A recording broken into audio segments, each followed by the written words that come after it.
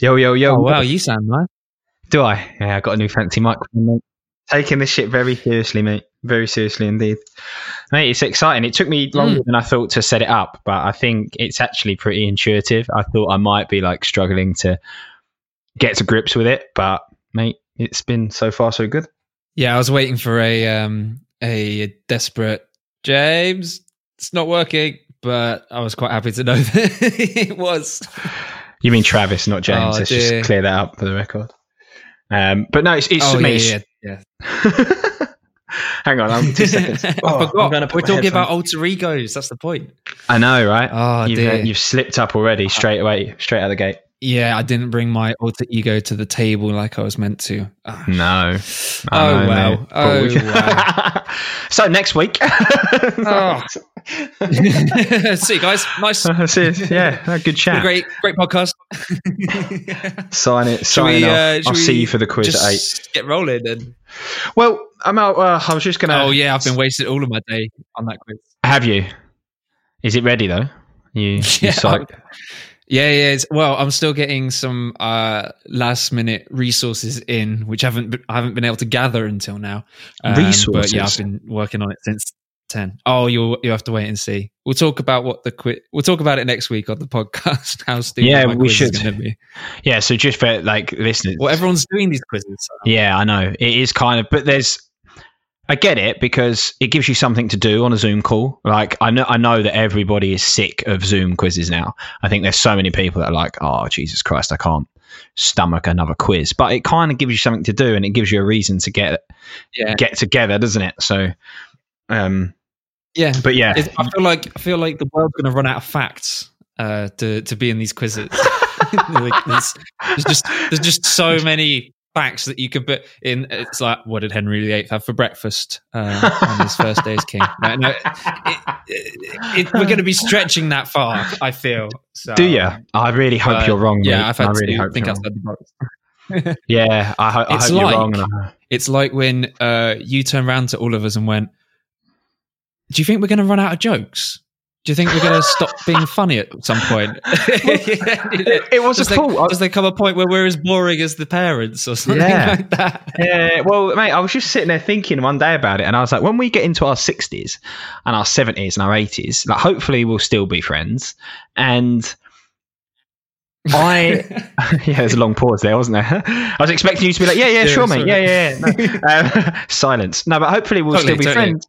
And I was just like, there's only so many times you can go over the same jokes before they really do run dry. And then are we going to have any new ones, or are we just going to be sitting in an old person's home eating mushy peas and just staring at each other thinking, yeah, it was fun while it lasted, but I've got no more jokes stocked up.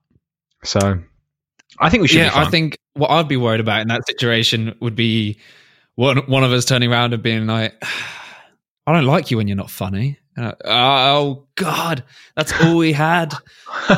Humor. Remember that time where we made a podcast? Wasn't that great?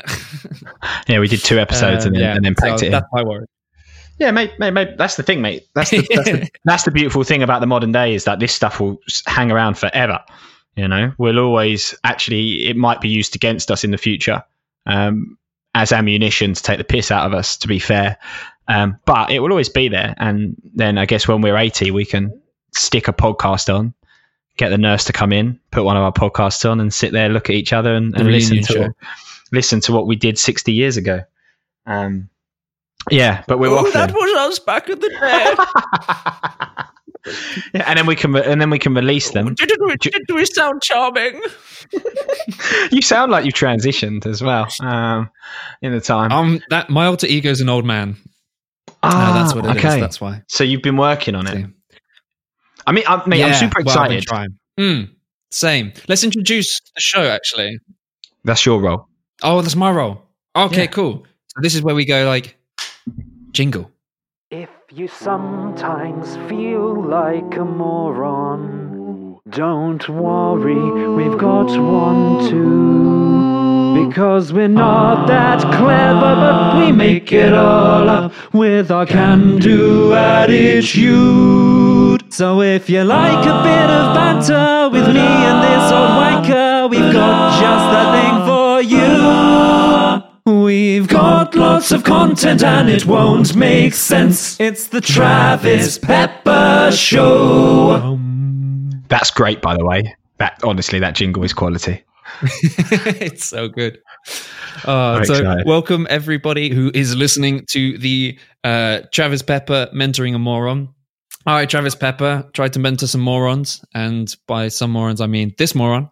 Evening, afternoon, hello. In-house moron. Yeah, Luke He's learning new words. I am indeed. I'm learning new words. I'm learning about new and exciting things, and we're basically going to hope that you join us. Come along with Travis and I and learn some new shit. Right? And that's what this is all about. Yeah. So last week we exchanged 2 books for each other to get started on, and we also gave each other an album each, which was a good starting point. It kind of made me realize how long it actually takes to properly listen to an album and how long it actually takes to read a book properly whilst 100%. Taking notes. So yeah, it's been a good week. It's a good week for a starter week. I think it's good. Yeah, I mean, I agree. And some of the learnings, right, from what's gone on so far is that it's really difficult to read 2 books in a week, because ultimately I was stupid and gave you a book that I hadn't finished, and then you gave me a book that I have read, but it was 2 years ago. So I want to go back over it. And I've not managed to get through. I've finished The Alter Ego Effect, and we can definitely talk about that. But what I was thinking is maybe we should review 1 book per week, because then it gives the other person 2 weeks to finish their book, if that makes sense. Yeah, that could be how we do it. Or we could just touch on where we are at different points, because I haven't finished The Alter Ego yet. No. I'm guessing you got lost in Mumford & Sons, because that's a fantastic album. Oh, mate. Luke, have you listened to that album? Have you listened to it? There's so much there. Mate, I'm not being funny, right? But you said, I'm going to be a little bit mean, but you said, this Def Havana album, the lyrics, they really got me. That Mumford & Sons album shits all over the Def Havana. If you're talking about lyrically, they're not even in the same page for me. It's a completely different league. The Def Havana album's good. I was actually surprised at how much I enjoyed it, but because we were talking about lyrics, I was like, I'm going to listen to the lyrics and of the Def Havana album, and I was just like, they haven't got a patch on it. It's not even close in my mind, but I'd be interested. I think this is why I liked the Mumford & Sons album so much, was because I was basically focused on just the lyrics, because there wasn't much on the album that musically made me go, wow. I was just like, cool. Okay, cool. That cool again. Oh, he's singing really quiet. He's singing really quiet. He's going to sing really loud. He's going to sing really loud. So I was like, it was it's not. That was basically Mumford & Sons just summarized by myself. Sorry to any fans other than Luke. But lyrically, it is beautiful, right? Yeah, man. I've written so much about it. Just obviously, I need to cut this down because I don't want to be waffling on for ages about what I've written. But I definitely could easily just write a review that people stop reading that 2 paragraphs in. Have you? Is that what you? Because that's the thing. I've not done any notes on it. The Def Havana album, but this is going to be the difference between you and I. You study music, right? So you are going to dive deep into every album, every nook and cranny. Whereas I'm going to be listen to it and go, yeah, I like it. I didn't like it, and it's going to be very surface level from me. But I've got to admit, I was a bit of a twat for the first half of the week, shall we say, because I was like, okay, I'm going to listen to this album. I'm going to obviously give it some time. I went on to what's it called? WikiHow, or what's that thing called? Jesus, come on. Wikipedia? No, is it Wikipedia? What's that thing called? Oh my God, hang on. It's going to do my head in if I don't. I'm going to just put this down as a moron moment. I'll make this. There's see, when we started this show, WikiHow. That's what I mean. You must know WikiHow when you're like, You've never been on WikiHow? Oh before? yeah. But I'm yet to work out how this relates to the album, though. Well, because as we go through the week, when we first came up with the mentor and a moron thing, I was like, yeah, that's really unfair on me because I'm not that stupid. But then as little things happen, I'm like, oh Christ, you're not helping yourself here, man. So I went. The first thing I did was I went onto WikiHow and I thought, I'm gonna type in on WikiHow how to review an album, right? And I'm going to do it properly because this is going to be the answer to all my questions. Right? How to watch a movie. Part number 1. Guess what part number 1 is? Oh wait, you've got it up. Okay. What's part 1? Go on. Part number 1, listen to the music. Oh crap. Yeah. I was listening to the artwork. So it's obviously got a very nice picture of a guy listening to the music with his headphones on. So I was like, tick, you know. Listening different places at different times is number 2, which I actually did take on board because the first time I listened to it, I was working, and I do think that it's nice to have music on in the background, but when I'm focusing on work, I don't give the music as much attention, nowhere near as like I went for a walk. I went for one of my lockdown walks around like the woods near me, and I put the album on then, and I must admit, like walking through the woods, listening to it properly, I was like, I'm definitely taking more in and definitely forming more opinion than just sitting there. Advice. I do that naturally. So I did that with Mumford & Sons. So when I was at work, I just had it on in the background, and I was like, oh yeah, actually I remember that song from when it was in the charts and stuff like that. And then on, I think it was Thursday, I just sat down with the noise cancelling headphones on, just listened to it the whole way through.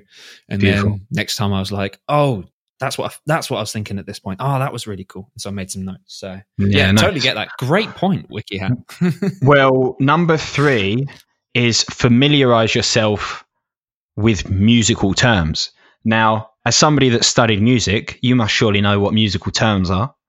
Yes, I do. Can you give me any musical terms? I know all of them.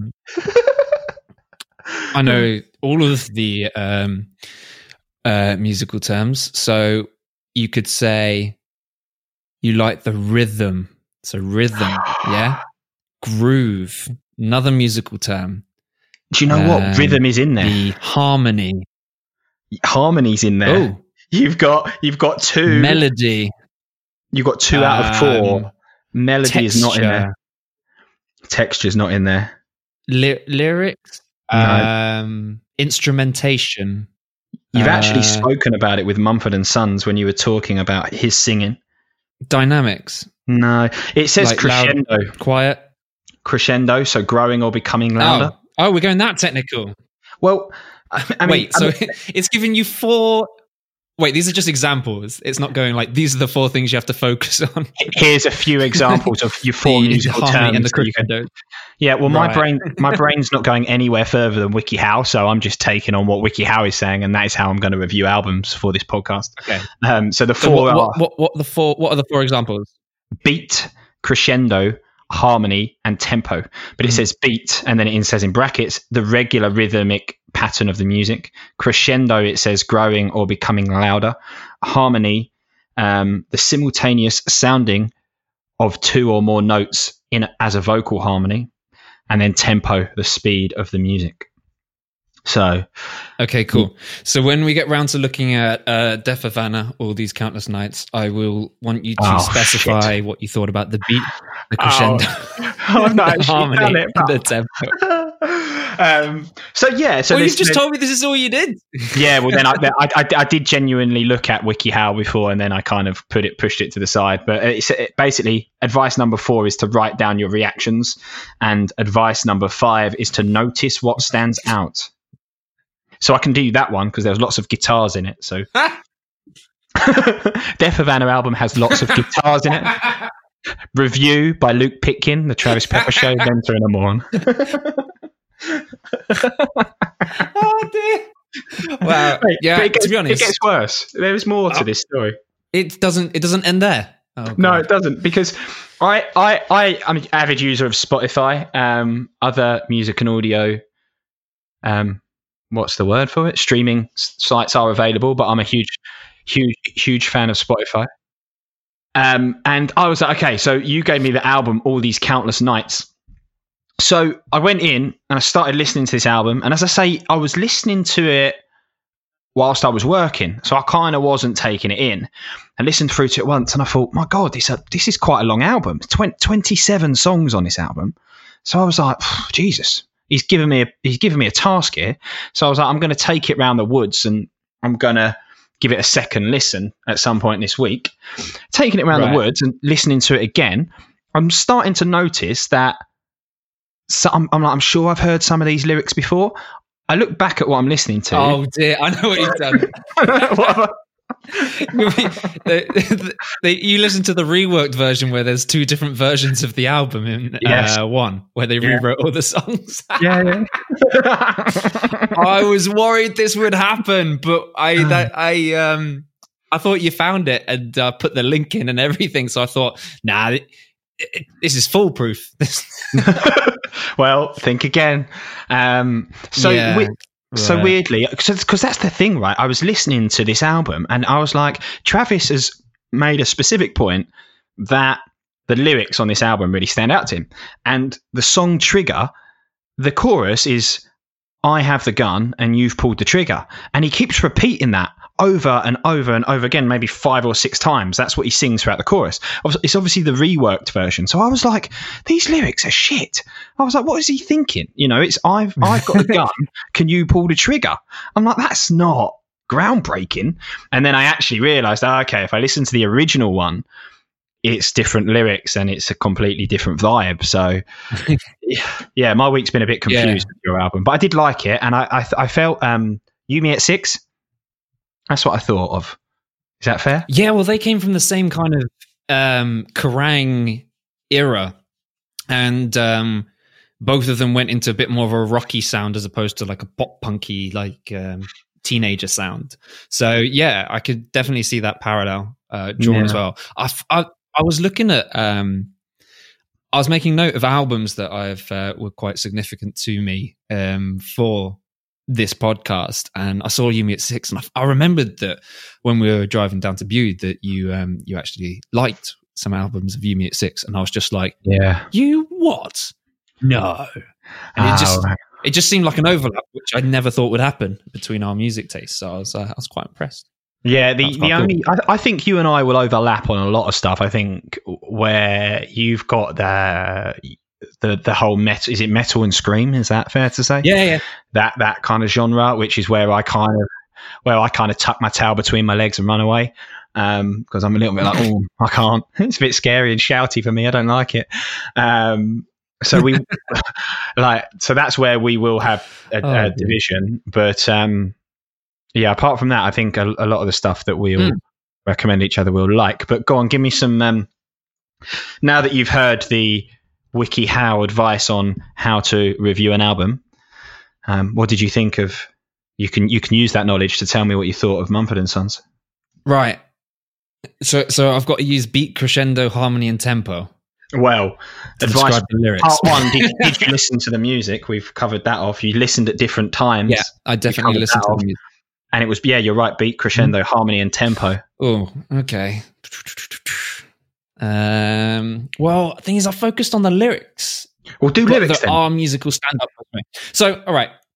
So, what stood out for me, right, straight off the bat, in the first song, Sigh No More, on the album, is that it reminded me that you said that the lyrics were absolute poetry. That's what you said last week. Yes, I did. When you said you first listened to it. Mm-hmm. And I was like, because when I first listened to it, I was like, I'm pretty sure I've heard this line before somewhere. And basically the entire album is quoting Shakespeare. So like the first song on the album was a Shakespeare quote, which I thought was like for a modern day band to immediately start with like Shakespeare as an influence is quite ambitious, really. But what I thought was a theme through the entire album is that he romanticizes everything. Like even like things with religion and stuff like that, mistakes that he's made, like he romanticizes all of it, which is basically what Shakespeare did with his work. So I was like, oh, okay, cool. I like where they're going for. So they romanticize a lot of like turmoil, like things going wrong. Because I think like if you listen to like read a romantic book or something, there's like at the end you win or something, unless it's like a sad book. At the end, like you win, and so he uses this to address stuff like loneliness and making mistakes and fucking up and stuff like that. Some of the lyrics, I don't like. If any other genre had like used Shakespeare lyrics, I don't think it would have worked. But because it's like this folk style vocal that all layers up, it's kind of gospely and at points as well. So and the crescendos and stuff in there with the vocals make it seem really, really powerful. Cool. So I like that. In the first song, still like I'm still on the first song. In the verses, it talks about like how he has cheated and like he's been like the infidelity and stuff, but then he switches in the choruses and starts talking about love will not betray you, dismay you, slave you, it will set you free. Even though he's just talked about how he's ruined it for like other people and for himself. And it just reminded me of like when I was like a teenager and I just like dive headfirst into relationships that probably weren't the best for me, but because I was approaching it with no brain, just like this romantic style approach. Yeah, like being a moron. It just kind of reminded me of that. And there was a lot of nostalgia in the album as well.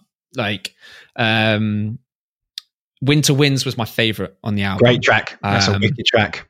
Yeah. Like big fan. The first line, I don't know if it's the melody, the rhythm, combination of everything, or even the lyrics, but like that first line just melts me. Like, as the winter winds litter London with lonely hearts, the warmth in your eyes swept me into the warmth your in your eyes led me into your arms. I was like, whoa, that is big. That's big. And like again, with like switching between different sides of the story, the entire chorus it's the opposite of what you usually get in romantic songs. So he's talking about your head and my heart. My head told my heart, let love grow, but my heart told my head, this time no. Usually it's your heart that's going, oh yeah, let's just go for it, and your head's being irrational. But it's the other way around this time, like his head's saying, nice. This is actually good for you. This might be good for you. This person, this experience, this time. And the heart's just like, I'm not up for it. I can't do it. I can't take this. And I'm like, that reminded me of like previous relationships and stuff, which I thought was really cool. And just listening to that song, I don't know if this is going to resonate with anyone else, but just listening to that song, it reminded me of that one day that you sometimes have around the Christmas like holidays where you didn't manage to organize a reunion for that particular day with your friends. So you've got like the entire day to do one chore, like one errand to run, and you just take your time and you walk. It's cold, it's Christmas, people are busy doing their things, and you've just got like one thing to do, and you're just aimlessly walking around like places where you don't live anymore because you moved away. Well, I know you don't. You lived away in like Australia and stuff like that. In a hot country, So then coming back and stuff, being like, whoa, everyone's kind of got their own lives going on here and stuff like that, which I thought was awesome. And it has the best lyric on the album, actually. What, the Winter Winds song? Yeah. If your strife strikes at your sleep, remember spring swaps snow for leaves. Whoa. And then there's a trumpet solo afterwards. Like, how good's that? The real funny thing is, right, you've done this amazing review there of one song and how it makes you feel and da-da-da-da-da. If you'd asked me, I mean, I love that song and I love the opening line, but I would have said, yeah, I really like that little trumpety bit. That would have been my review. That's the end of my review. I like a little trumpety bit as well. That's great. Yeah, it is great. And it's an amazing album, that, I really think. I'm glad you like it, because that I came in with a big swing. And if you'd have put if you'd have put that to bed and said it was shit, it would have hurt me, because I would say that's in my top 5 albums. Sigh No More by Mumford & Sons. It's in my top 5 all-time albums. So I came in swinging. Dust Bowl Dance for me is another one that I really liked. That was another favourite of mine. Yeah. Dust Bowl Dance and White Blank Page were my 2 other favourites. Dust Bowl Dance, you reminded me of this as well, because it's got like this little... Don't know where you're going here. It's got this little shuffle beat, and it's got really nice guitar sound.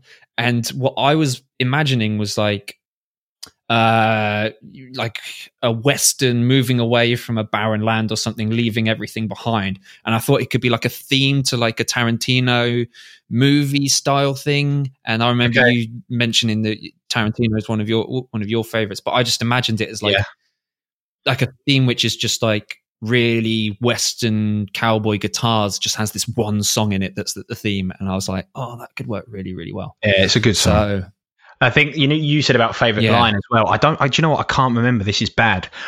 I can't remember what track this is on, because I've not listened to the album. I've got so many notes. Maybe I could even tell you which track it's on.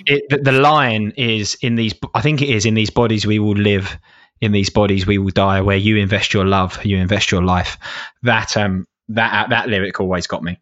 I was just like, that is really good. That is Awake My Soul. Yeah, mate. Yeah. You're right. It is. Yeah. Absolutely. Well, that was one of the more optimistic songs on the album. Like, it was towards the end of the album, and he's just had this entire album talking about, oh, I screwed this up.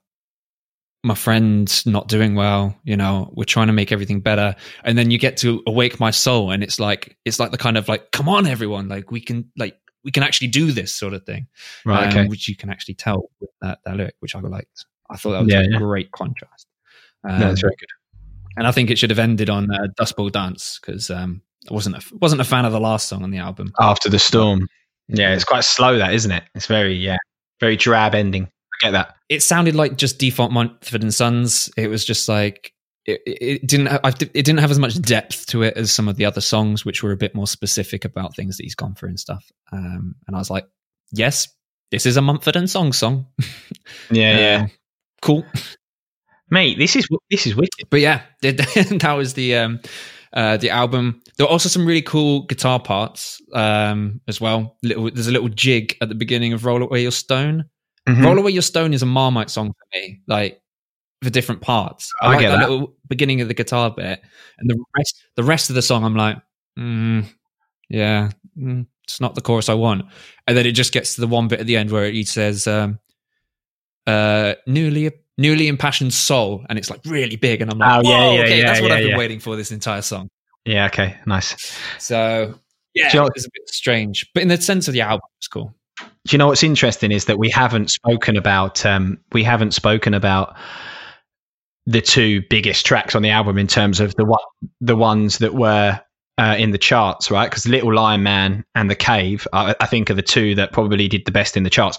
That's a guess, so don't hold me against that. And that's the funny thing. We've spoken about all of these other tracks, but actually the 2 that went into the charts and did well in the charts are The Cave and Little Lion Man.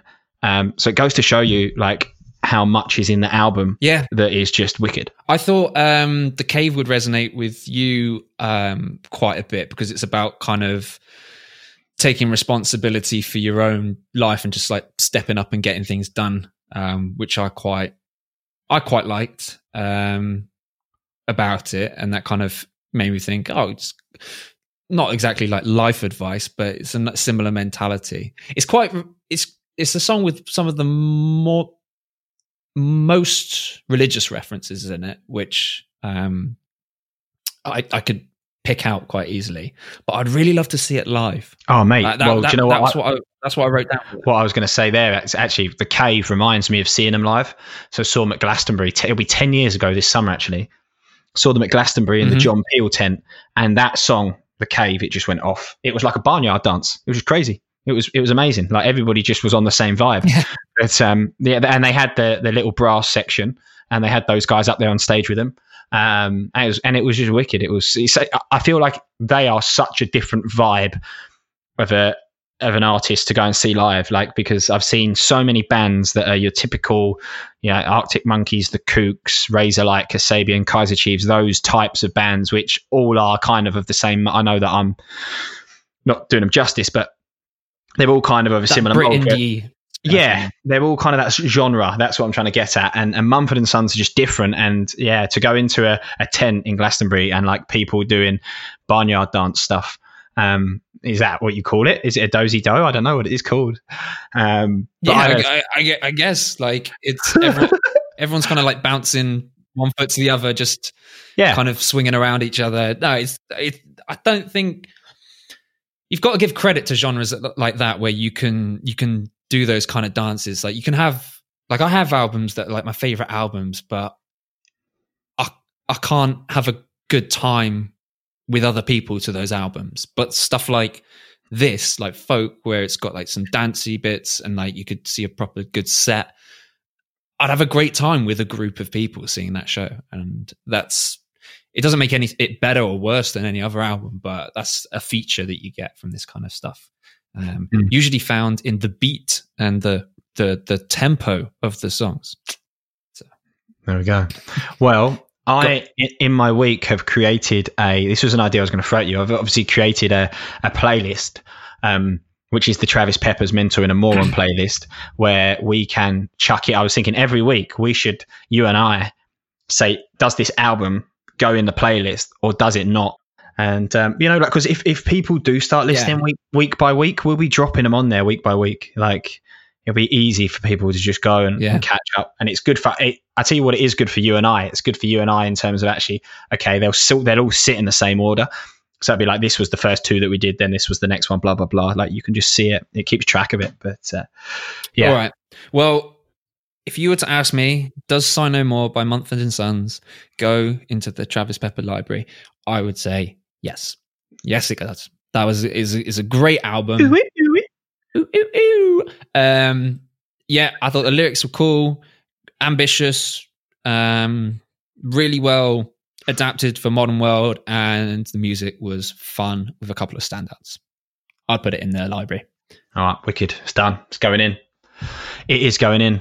And I would say, mate, I would actually say the same thing about your album as well. I've not got as much. I've not got as much in-depth reasoning. After you just shit on it about the lyrics, you're like, yep, that's going in. Oh, I love shit. The reason, if you listen to me, I said I was shitting on the lyrics because, in the comparison.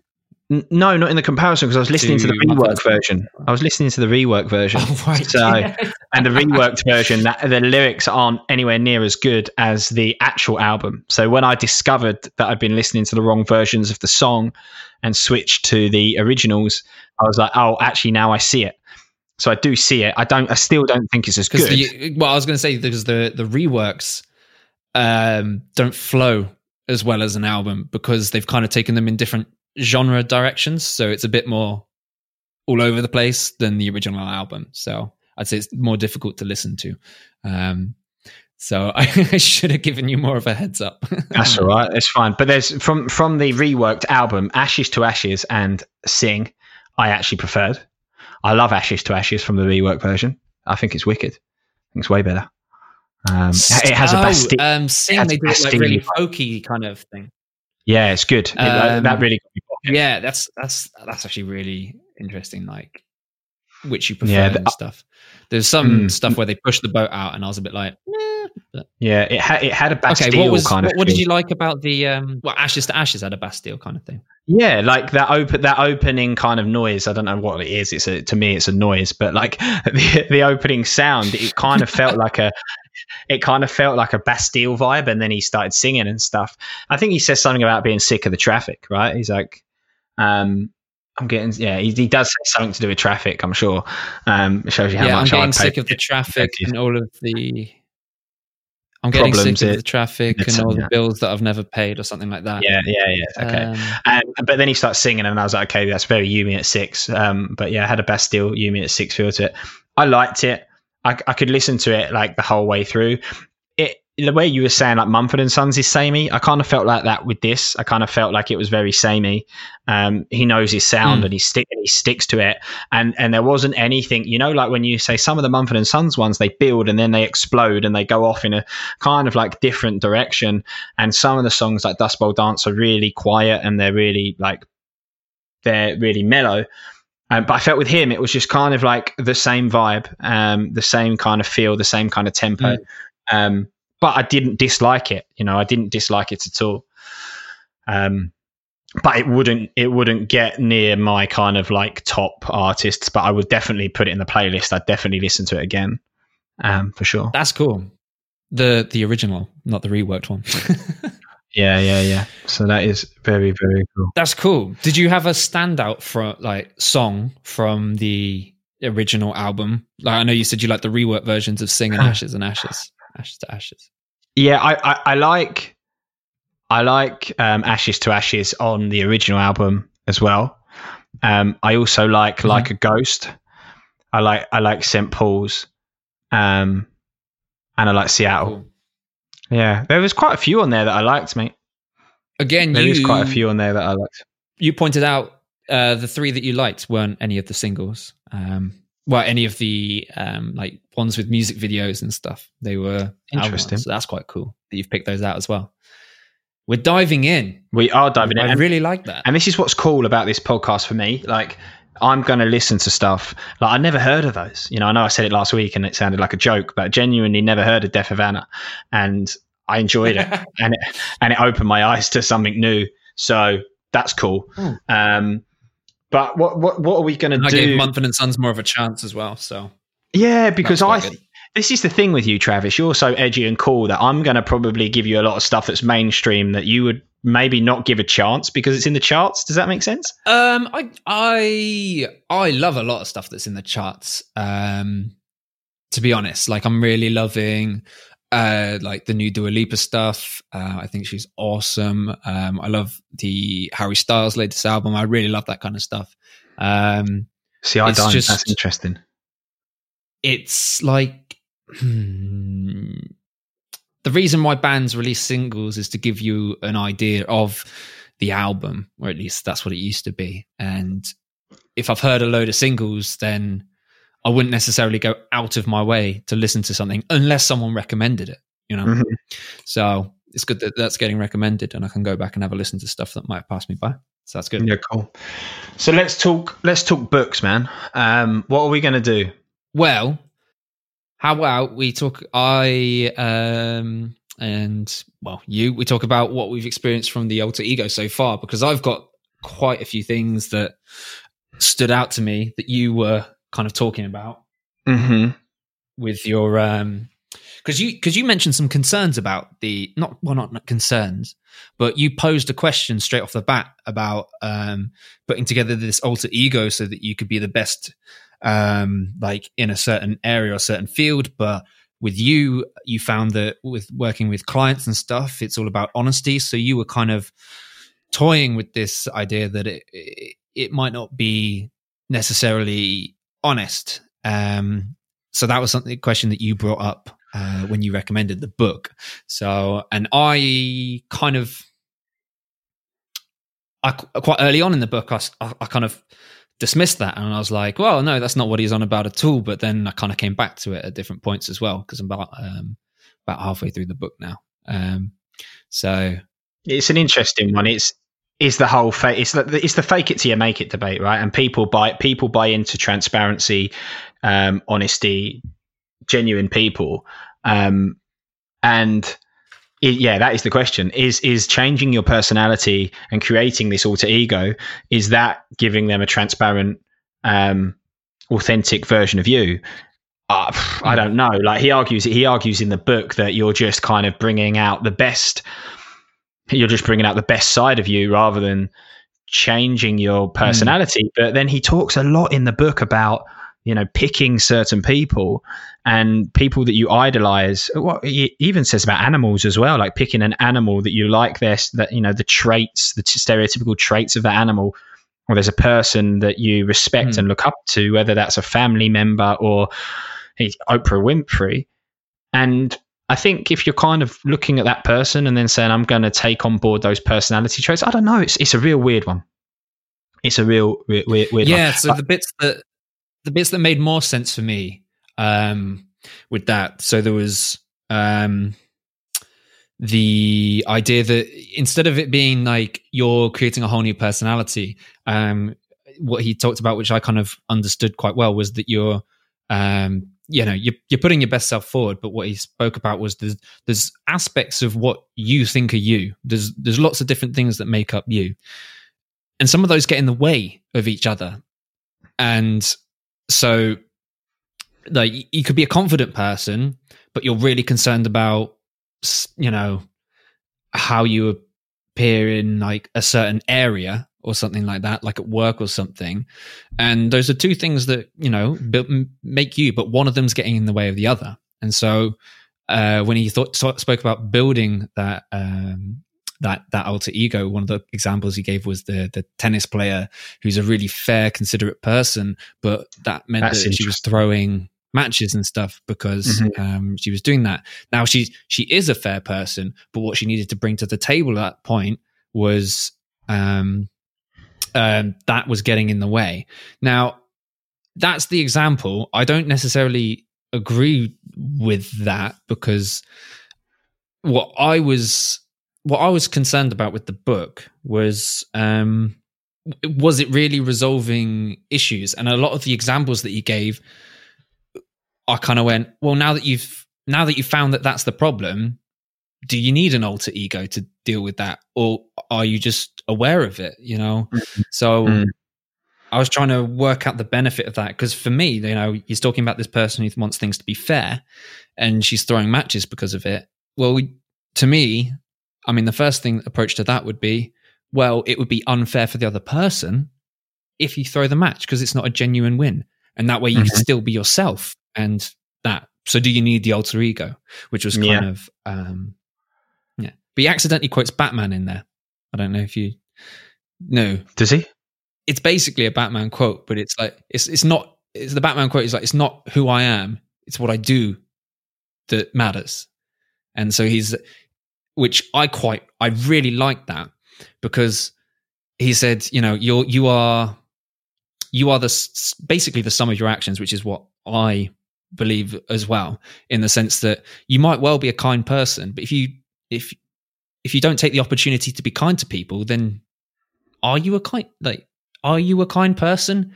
Like you have this inside, but you need to be able to do it. Like it's what you do with that, which is a quite interesting way of thinking it. And that's how I try to like align myself with it. Like I'm like, oh, I'm someone who's really supportive of my friends, and I try to check in and go, have you recently? And I went, oh God, no. All right, I need to step up and be me.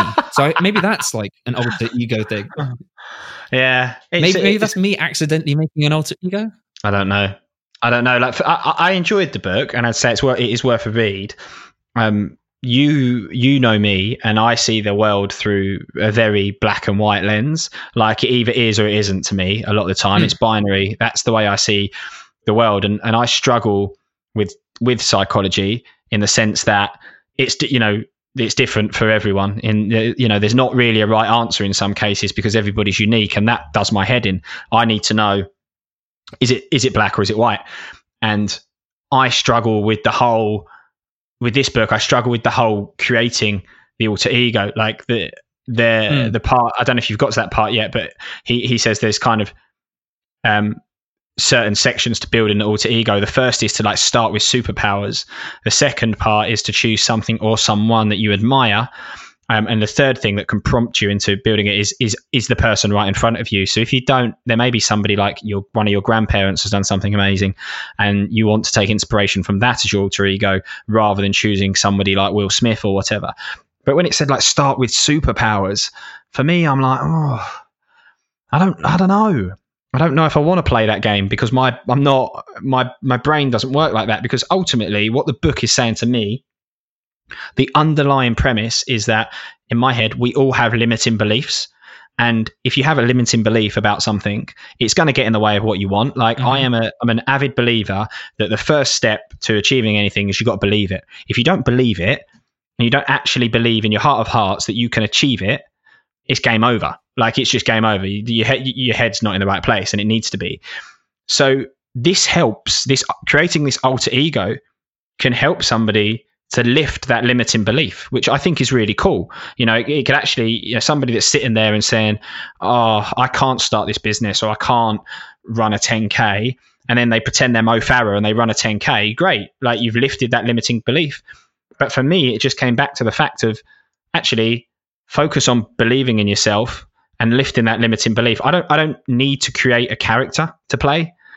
I don't need to create a character, I don't think. But for me personally, what was good about the book is that reminder of lifting that limiting belief.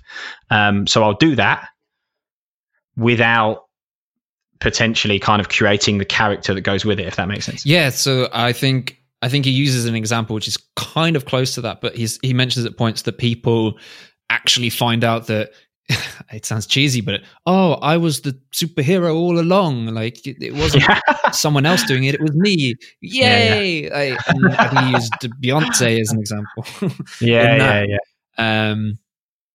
So I get that, and I think I don't know if other people do this, but I don't know if it's like it's going to sound like I've got maybe a disorder here, but like I put different versions of myself forward in different scenarios, and I've been concerned before, like if am I being dishonest, or am I trying to be someone I'm not? And so I've toyed with that as well, but no, there's just so many aspects of me. I'm a complex human being, there's so many aspects of me that I can't be all of them at once. And right. I think it's like picking the best for certain scenarios. So, there's a responsible James, there's a time to have fun James, there's a sympathetic and Travis. There's Travis, yeah, my bad. There's and there's Travis Pepper. And I can't get up on stage and perform in a band whilst being sensitive, James. Like, that's not going to work. I need to be the version of me that's ready to perform. So I get that, but I've never ever seen it as like an alter ego or a character.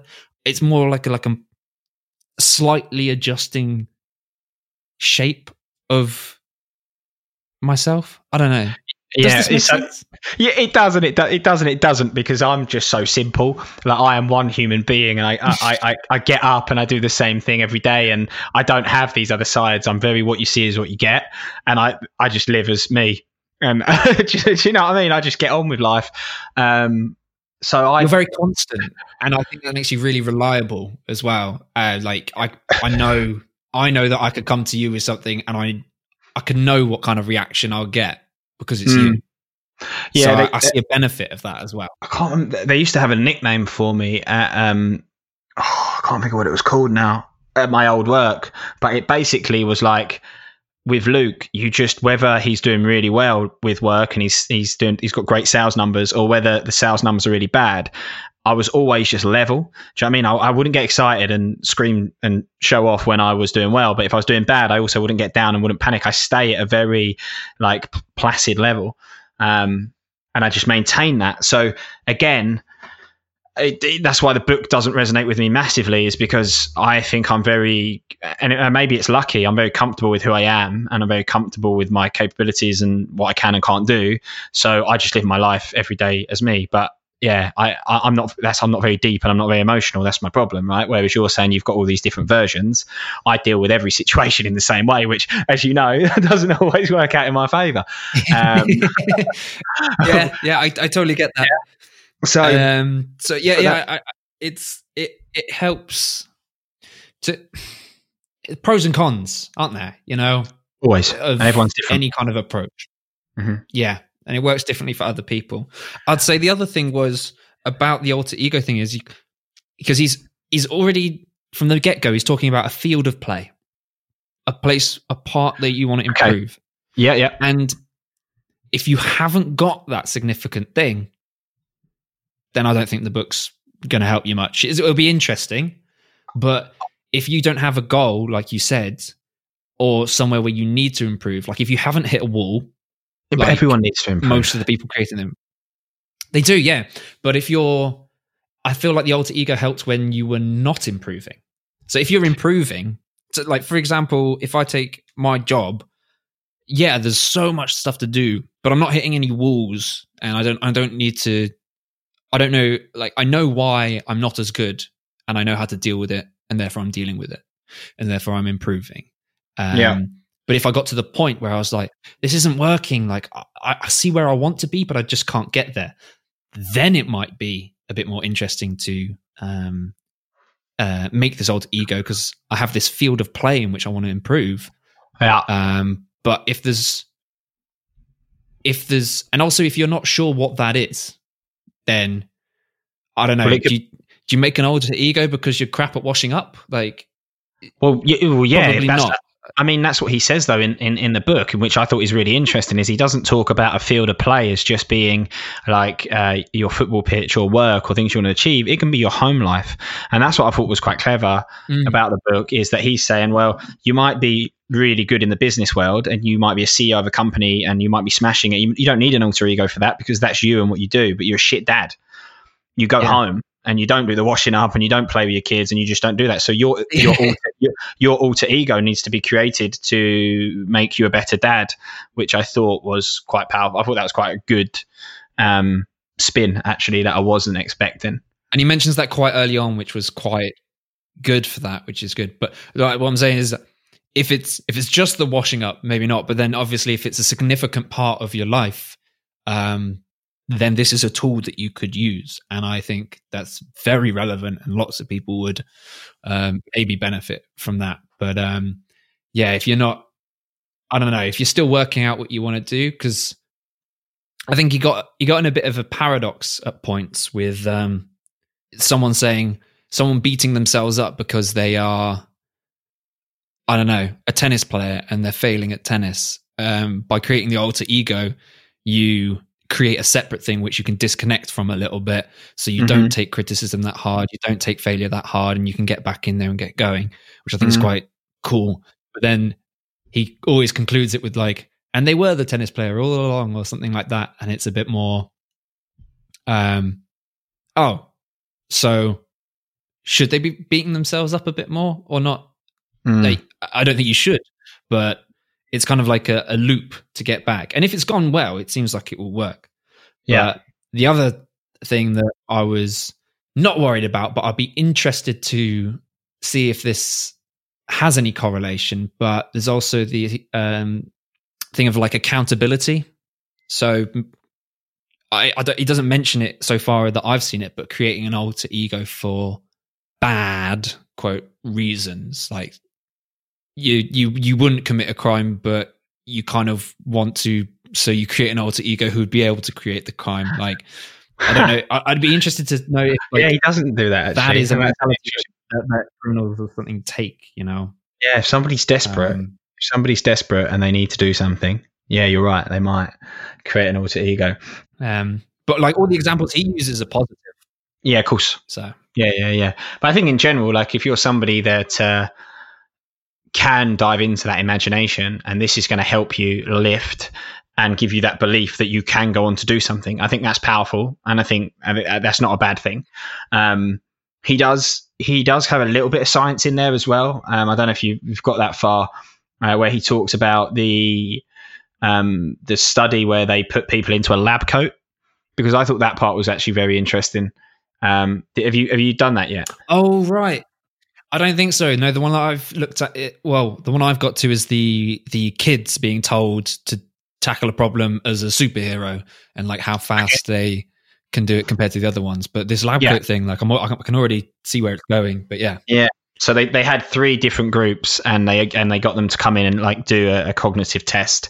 One group didn't wear a lab coat.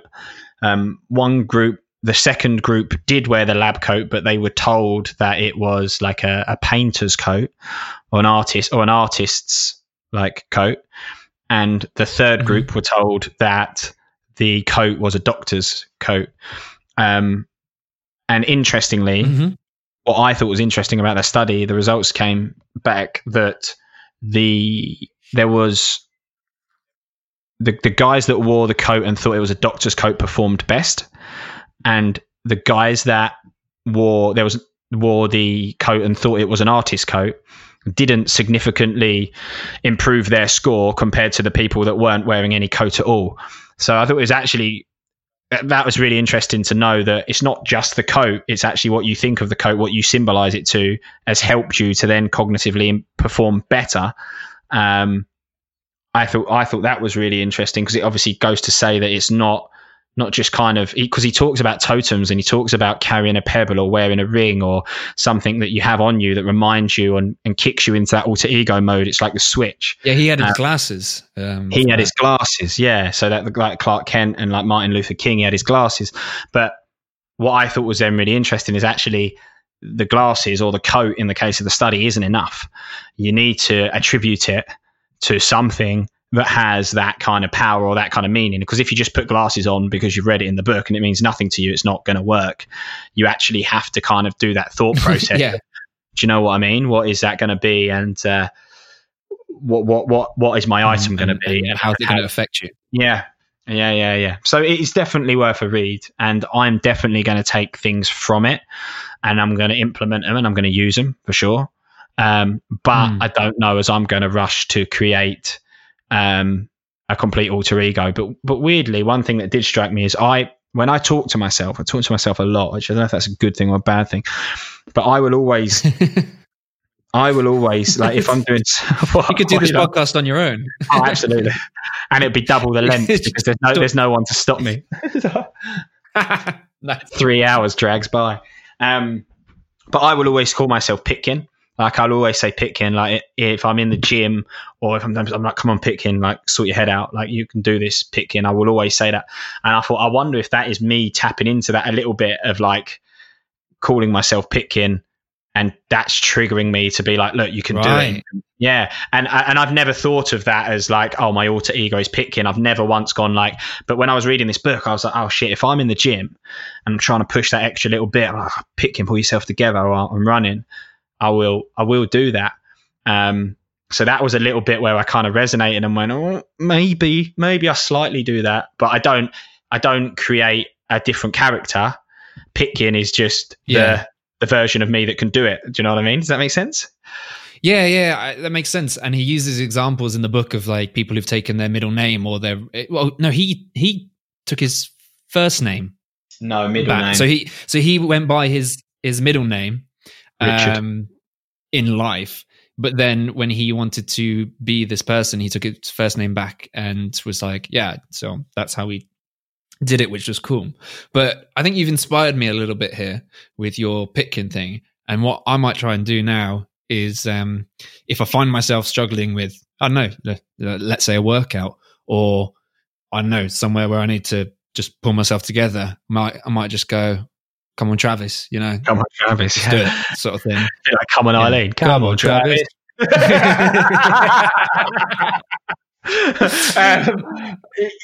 that's it. That's a really good point. And I think that just kind of summarizes the book for me perfectly there, is that actually maybe it's not a bad thing to have a version of you that believes in himself and actually thinks, yes, I can achieve anything and yes, I can do it.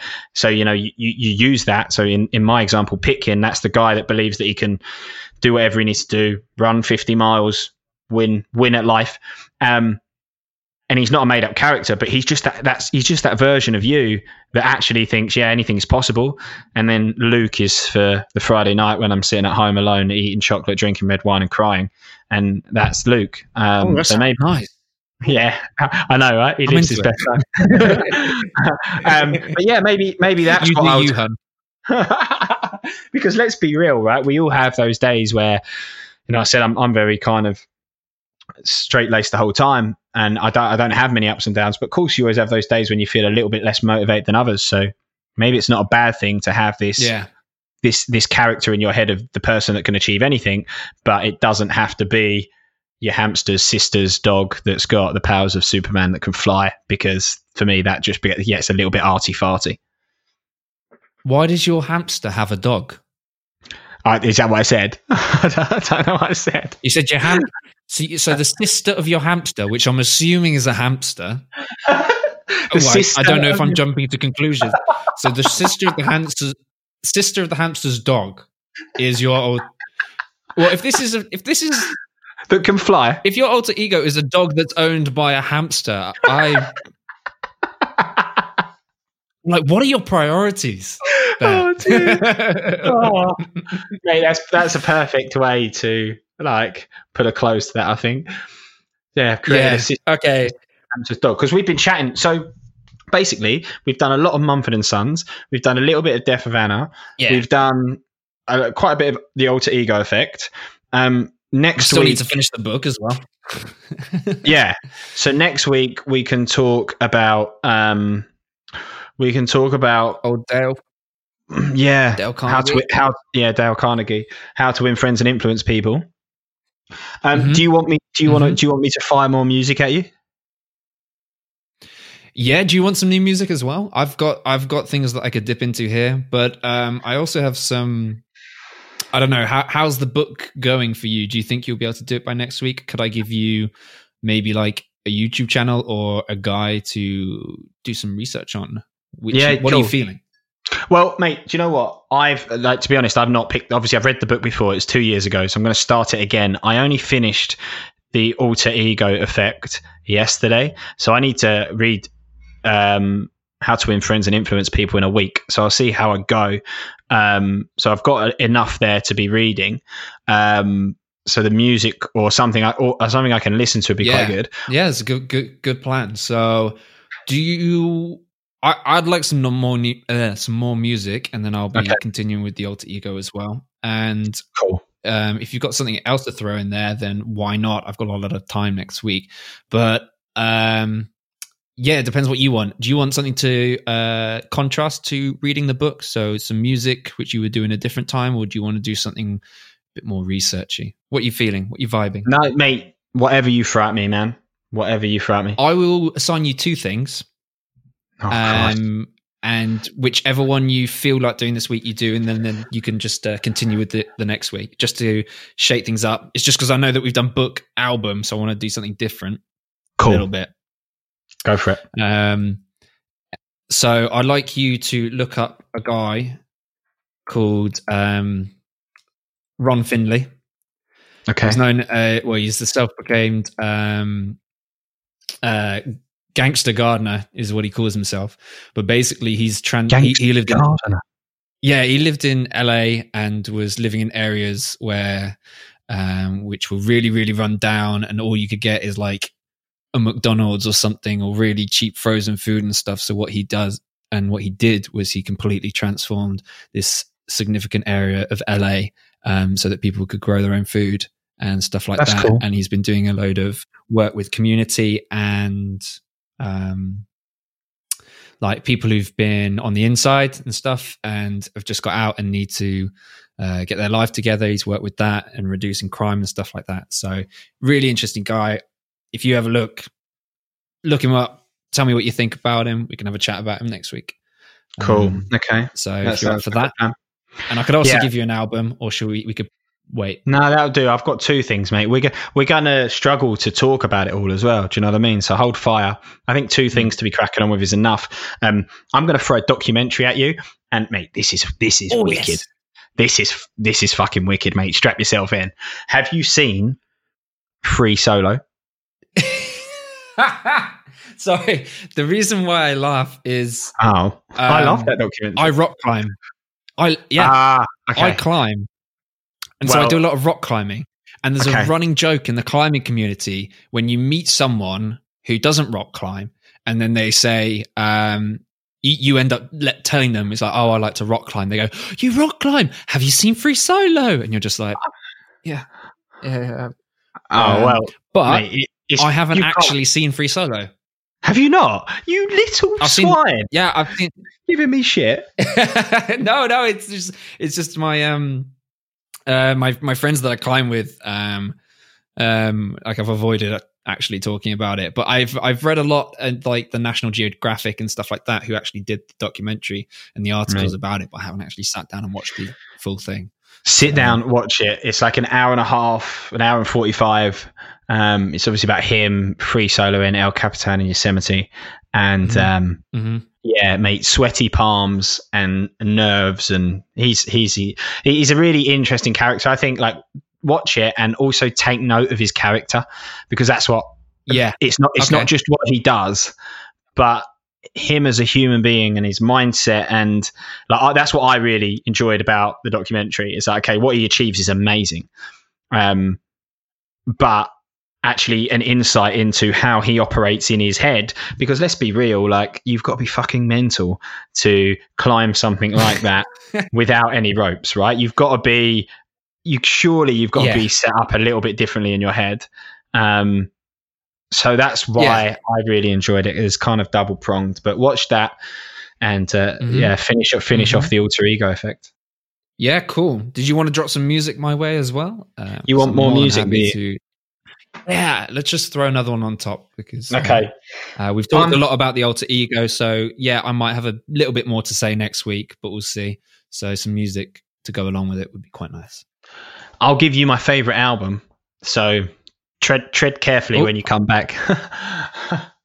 Right, clapping in Foals now. All right. Can you guess which album? Do you know which album? No. I don't know Foals, mate. Okay. Only the couple of songs that you've sent me. Okay, so fair enough. So the album is Total Life Forever.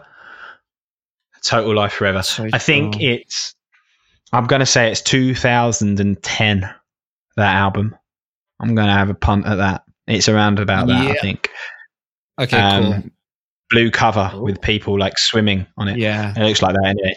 Oh, so I'm looking at the track times on the side, and I'm already quite interested, because you got some 50-second ones, but you've also got some 7-minute ones in there. So it's going to be interesting. So that is the reason I've given it to you is because it's my favorite album. And you went in deep on Mumford & Sons this week. Like, you went really deep. So, I mean, again, my surface level review of that album I've given you is, I really like it. It's nice.